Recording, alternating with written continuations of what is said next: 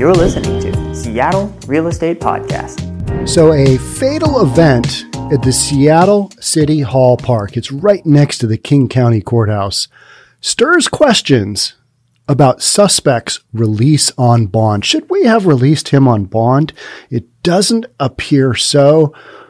But what's interesting is he already had another one of these events earlier on, and we released him anyway. And this is one of those stories where I've been talking about it's going to take something really bad to have happen, maybe something terrible to have happen to a judge or somebody of that hierarchy in nature to have this homeless encampment next to the King County Courthouse cleared out, because it's rough. We're just hearing more and more stories about it, and it's just a rough homeless encampment.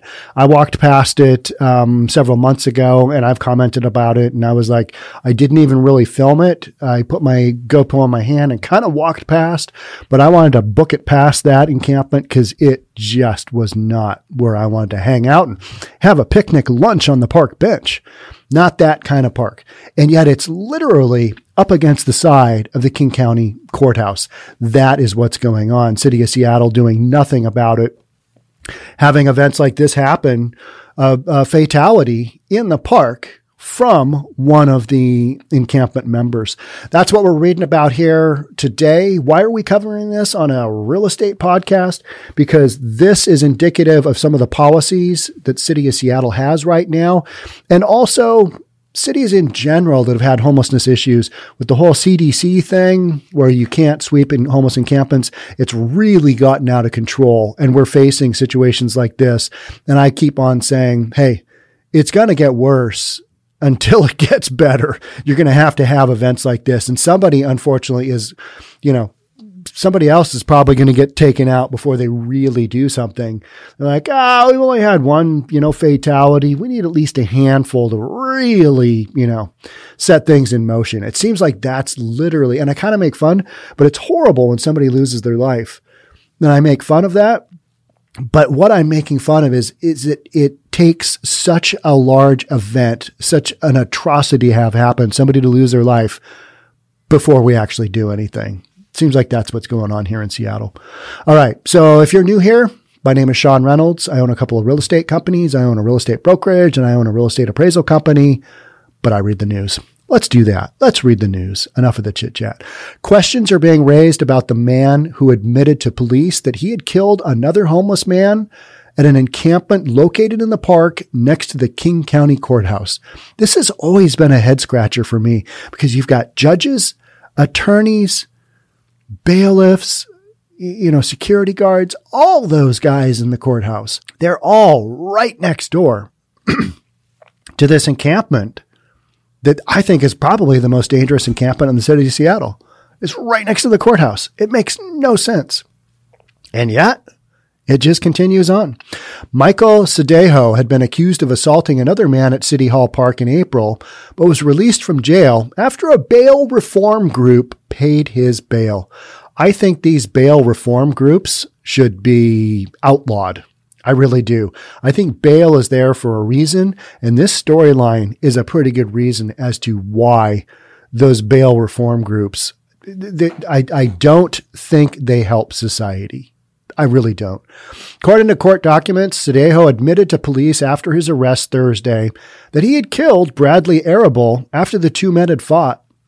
He allegedly told police that he was trying to strangle Arable when the victim possibly used a box cutter to slash at Cedejo's back and neck. This is the kind of violence going on right next to the King County Courthouse. Right next to it. So if you have any kind of event that requires you to go to the courthouse, this is what you're most likely going to have to go. You're going to have to deal with it one way or the other. Cedejo told police he had pulled a knife from his sock and stabbed Arable multiple times, including what Cedejo believed was a fatal thrust into the victim's chest.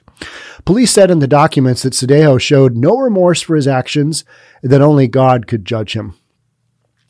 But that was not the first assault Cedejo had been accused of committing at the camp in the park.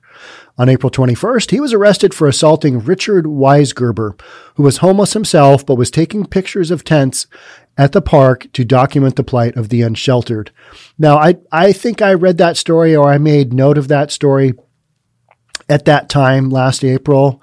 And I believe he was referred to as formerly homeless. I'm not sure if he was still homeless, but he just takes pictures, and they stole his camera. They beat him up and they stole his camera in the city park next to the King County Courthouse. So this type of behavior is going on all the time. This is not a one-off. This is not a shocker.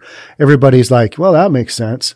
It's just one of those rough encampments. He threw me on the ground, Weisgerber said, of the assault that left him bloodied with a swollen face. He's punching me in the eye, and even though he's punching me in the eye, a second guy came up, and between the two of them, they stole my camera. Later, Sadejo allegedly struck Weisgerber's legs with a stick when he tried to get his camera back. What followed has some raising questions about the state of our current criminal justice system. That's the reason I'm reading this story, because it's like, this is wildly out of control, and there's really no justice here for anybody involved.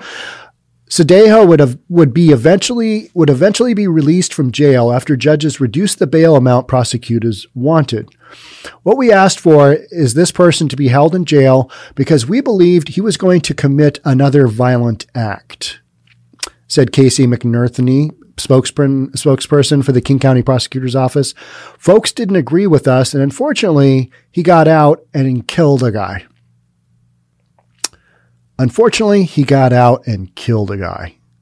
I mean, very unfortunate. I mean, that is such an understatement. And that's the spokesperson for the King County Prosecutor's Office.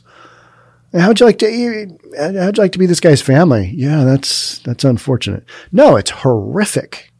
It's horrific. And we know what's going on in that encampment. Sweep it out. And if people are whacking on each other, put them in jail for a while. That's my thought. But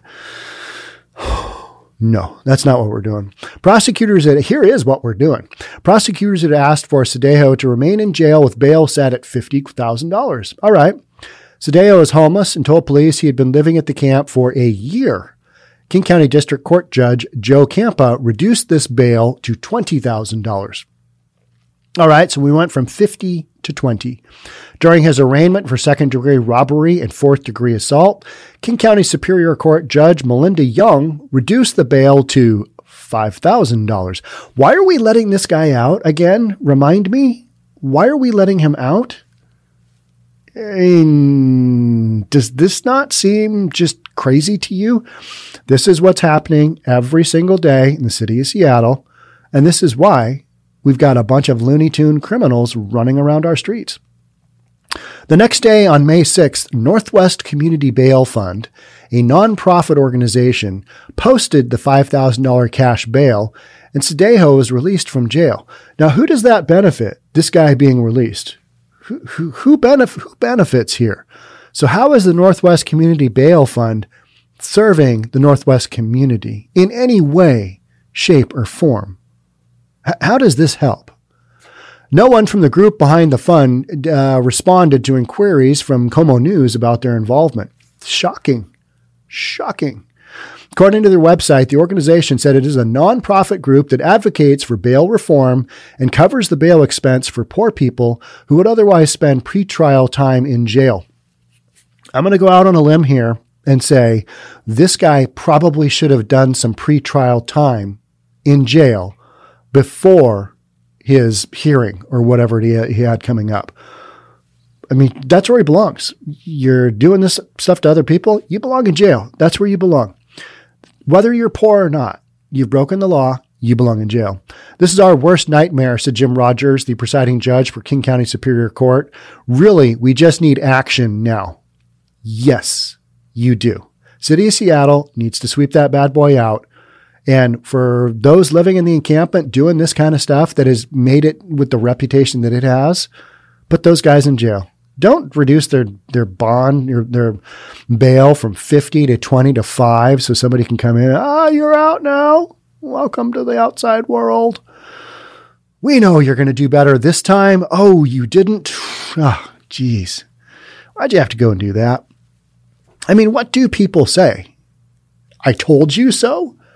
That just doesn't help anybody. For months, judges and court staff have been complaining about the camp as a source of crime, drug dealing, prostitution, and assault, both physical and verbal, on court staff and jurors. Jurors! That's another one. Let's talk about that for a second. Oh, jury duty? You want people to be scared of, doing their jury duty? This is one way to do it. I got to walk past what? This is a no-go. It's not a very big area, and I've spent a fair amount of time around this area. And if you don't know my history, I was mainly an appraiser for years and years and years, going back to the mid and late 80s. I was still in school. And as I got older, I ended up testifying as a professional witness in a number of cases. Just you need, somebody who can talk about an appraisal. Maybe I go out and do an appraisal for a lawsuit in the process.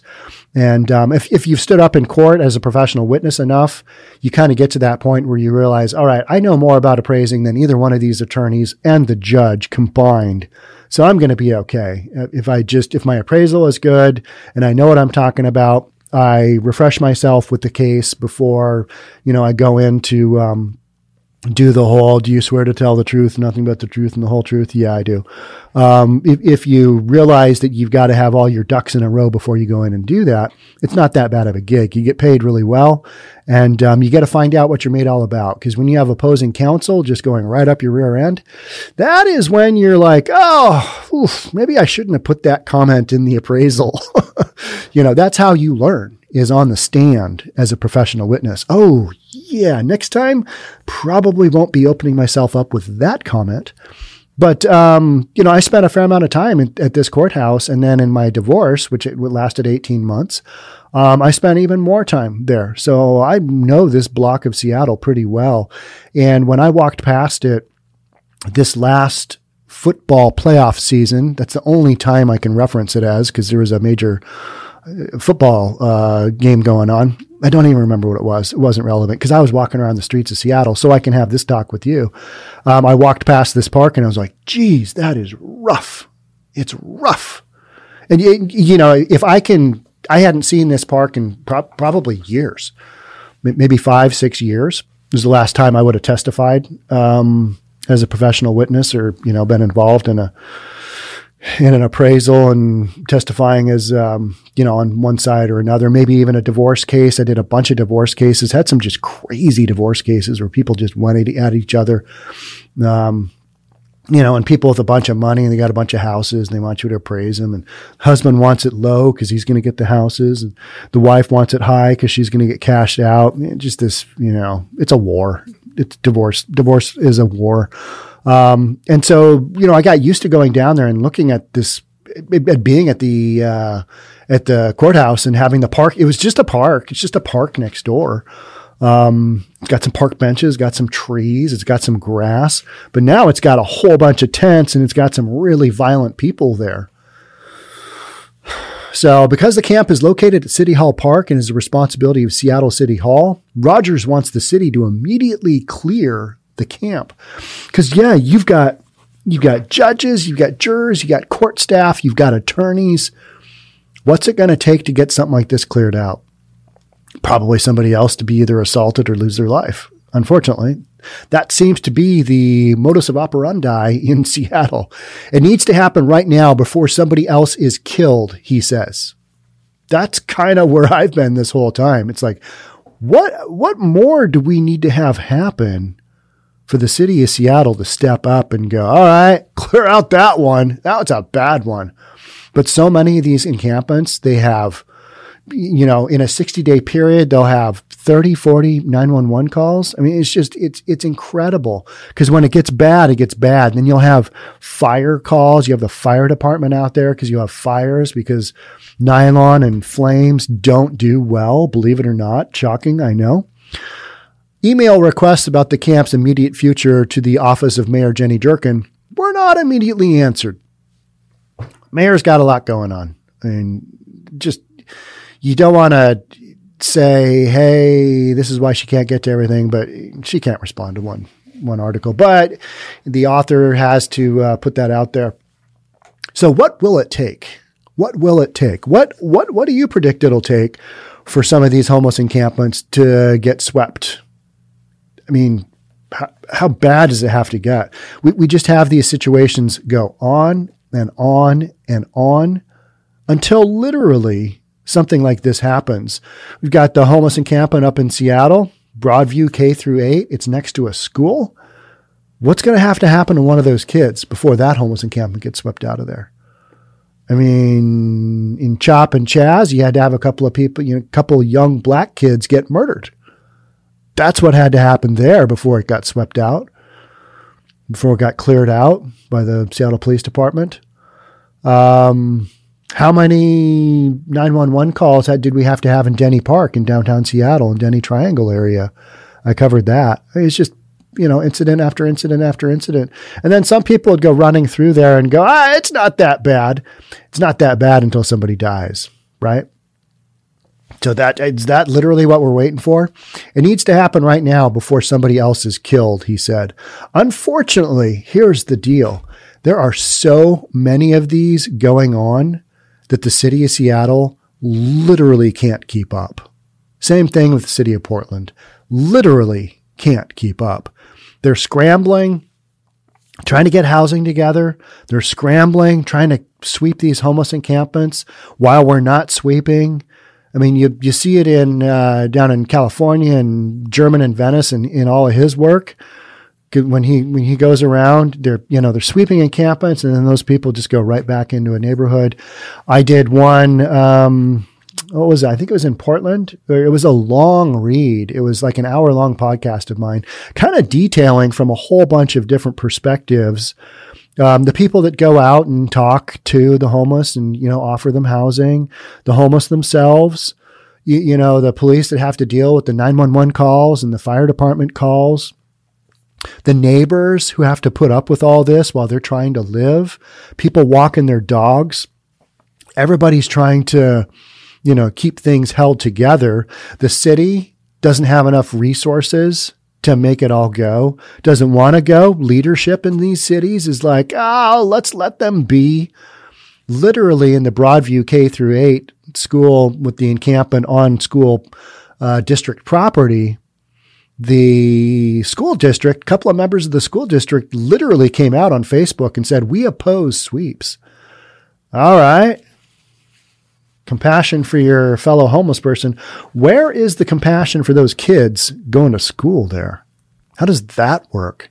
Where's the compassion from the parents having to pick up their kid from school, wondering, is this that day I roll up and there's police everywhere? There's cops everywhere because something has gone wildly sideways. And you got kids looking out from school, seeing, sex acts and drugs and ODs.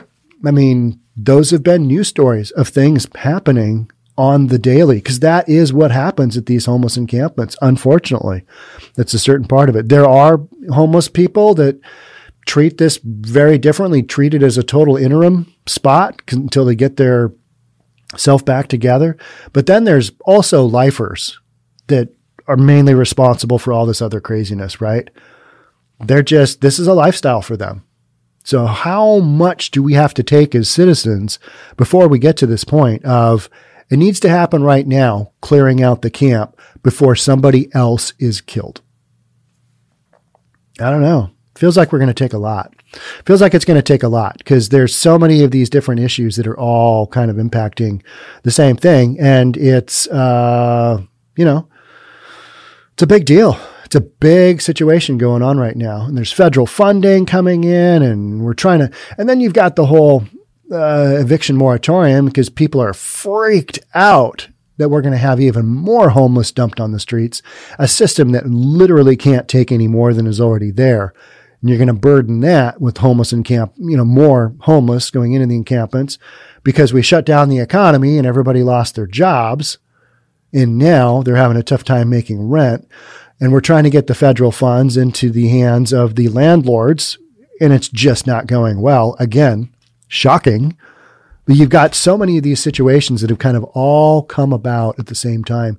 And we're trying to send, employers are trying to send their employees back into these downtown business areas because that's where all the big buildings are, where people work. So you've got this responsibility by the city to clean up these streets, and they're trying, and yet you've got so many homeless living on the streets. It's tricky because the minute you clean up one encampment, boom, they go over there.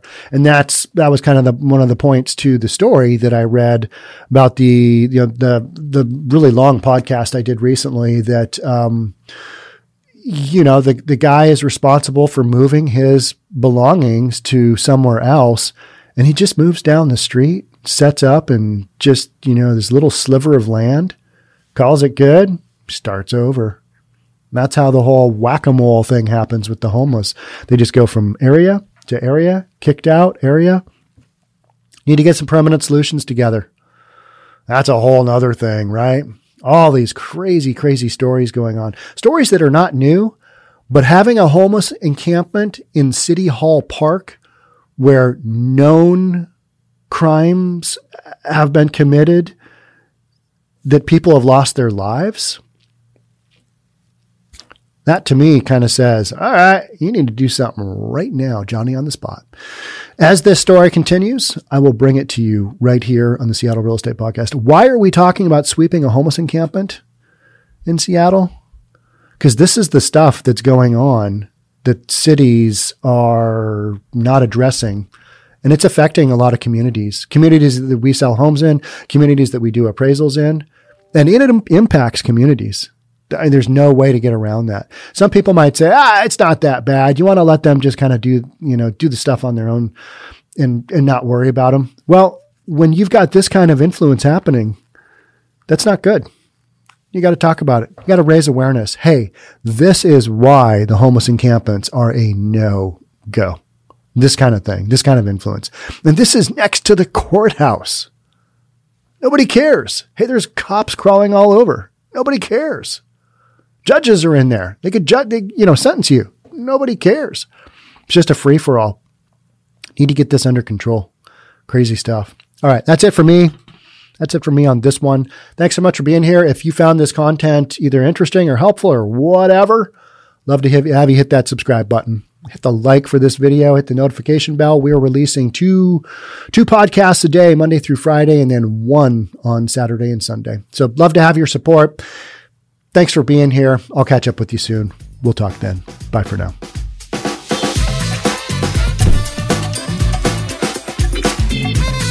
Don't forget to subscribe to our channel and hit the notification bell so you'll know when our next video is out.